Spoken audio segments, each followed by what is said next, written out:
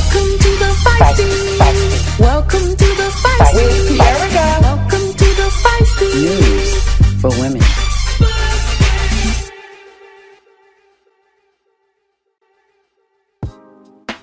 Hello and welcome to the Feisty News for Women.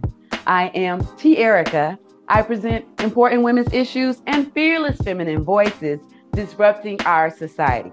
Today is May 30th, 2022. Here is the Feisty News for Women. Yumi Nu is the first plus-size Asian model to appear on the cover of the swimsuit issue of Sports Illustrated.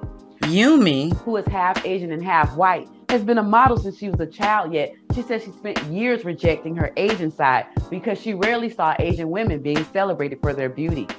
Her Sports Illustrated cover came as a surprise. She said she thought she was doing a mock interview about her life with the editor of Sports Illustrated when they surprised her by showing her a photo of herself on the cover. Congratulations. In other news, engineer Elizabeth Borne was handpicked by French President Emmanuel Macron to become France's new prime minister early this month. Elizabeth is France's first woman prime minister in more than 30 years. She served as transport minister and ecological transition minister under President Macron during his last term. The French Constitution gives the president the power to appoint the prime minister, who then oversees the execution of legislation. In essence, the Prime Minister of France is the person who controls the government of France. French Prime Minister Elizabeth Borne's childhood was marked by the suicide of her father, Joseph Borne, a Jewish resistance fighter of Polish origin who survived Auschwitz but never recovered from the experience. After she was appointed Prime Minister, she was asked who she first thought of when she learned she had gained the second most powerful position in France. And she replied, "I thought of my father." Keep going, Elizabeth. Keep going.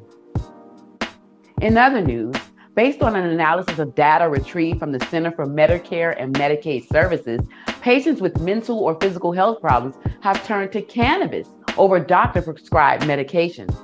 So far, there are about 40 states which have legalized marijuana for medical usage and 20 states which have legalized marijuana for all personal use. Legalized marijuana has been found to reduce demand for costly prescription drugs through state Medicaid programs, as it can produce similar results for pain relief, depression, anxiety, sleep psychosis, and seizures. Very interesting. Replacing traditional prescription drugs with marijuana would eliminate the high cost of buying prescription drugs, but also the side effects that some drugs have. Let's talk to our resident toxicologist, Dr. Kelly Arbor Johnson. Welcome back to the Feisty, Dr. Kelly. Could the legalization of marijuana be the breakthrough the medical industry needs to help people recover from illnesses with less drawbacks than prescription drugs? So marijuana or cannabis has been used by people for a lot of different conditions, anything from post-traumatic stress disorder to pain to other conditions. And so because of this, it's not surprising that people are using cannabis instead of their prescribed medications to self-medicate and treat their own conditions. The problem is, for a lot of these conditions, we don't have any good evidence that cannabis or marijuana is actually helpful in treating the conditions. So this is actually potentially dangerous for people to do. Prescription drugs have been studied and they have clear benefits and clear indications for use. When people are using marijuana to self-medicate for certain conditions, we don't know that those conditions are going to be effectively treated by the use of cannabis. And so it's certainly dangerous for people to substitute medical advice and to instead use cannabis.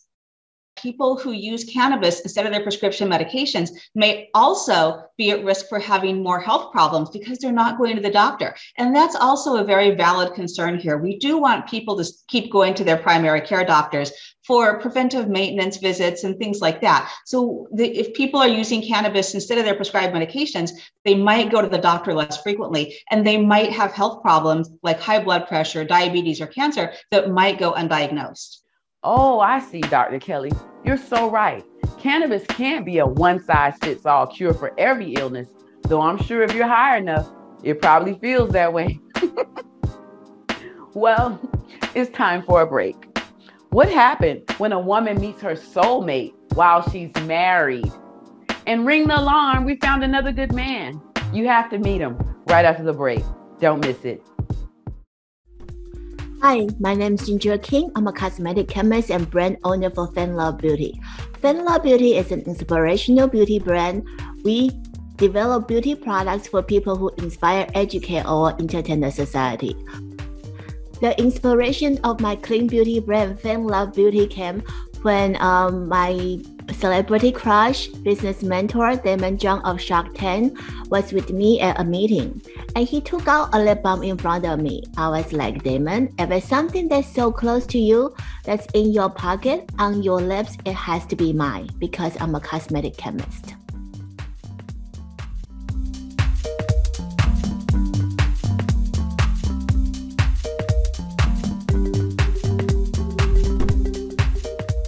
We also donate part of the proceeds to Suicide Prevention Foundation because we believe if people can stay longer and using beauty products that are healthy and good for them, they will have even more contribution to the society.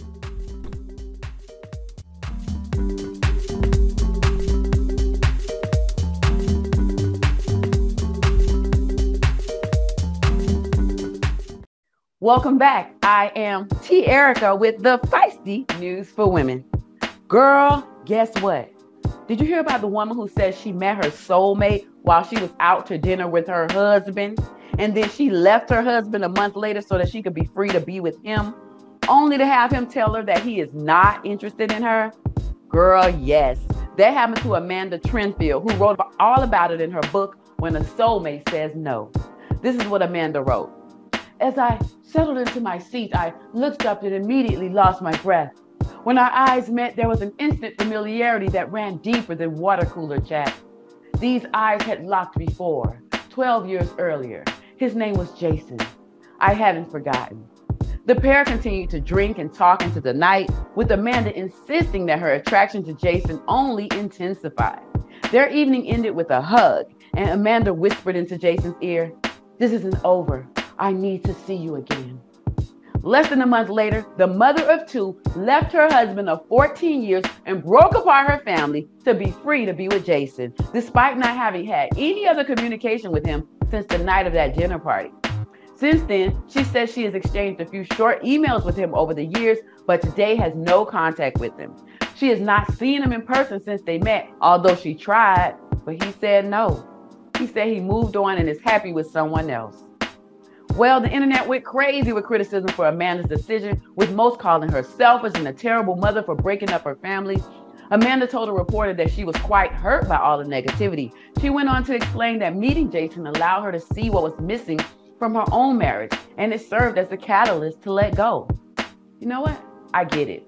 I can't judge whether her decision was right or wrong for her because that is her life. How many of us would throw away the often mundane reality of a real life for a chance at a romantic fantasy? I can say that she did the right thing to leave her husband if she didn't value his partnership. She should definitely let him go so that he can be free to meet someone who will. Letting someone go so that they can find someone who can love them better and properly. That's an example of real love. In other news, do you know a good man? I'm trying to believe they exist. Watching the news will make you believe the word husband is a code word for murderer. I won't lie, 100% of the time I feel unsafe and uncared for in the presence of men. As I navigate this life journey, I notice that when men realize that you're alone, they see you as a target to be exploited and taken advantage of, instead of someone who should be protected. But even with all of this negativity from the inside and outside, I try to find examples of exceptions just to give all of us a glimmer of hope that there are good men out there. Now I know for sure that good men exist because I've been inviting women from around the world to share their good experiences with men in a segment called He's a Good Man. This week, we found another woman who says she's had a remarkable experience with a good man. Hey, Drea, do you know a good man? Yes, I know a good man. And his name is Christopher Thornton, and he's my husband. I am a singer and songwriter, and me and my husband met when we started working together, just from a music side.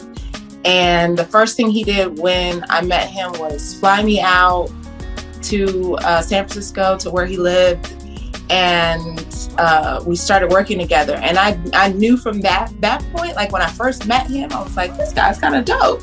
He flew me out. He's serious about working with me as an artist.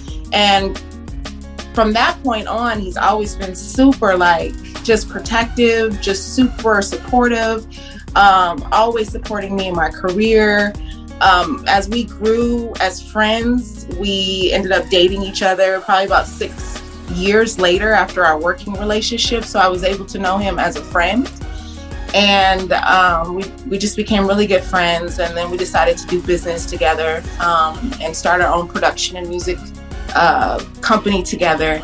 And he just encompasses everything that I've always wanted as far as protected. My dad makes me feel protected. And so to be able to be with someone that he has an Army background, so he's very assertive, very strong-willed, has great mental, just focused. The man works like crazy, overworks, and he pushes me to be the best that I could possibly be.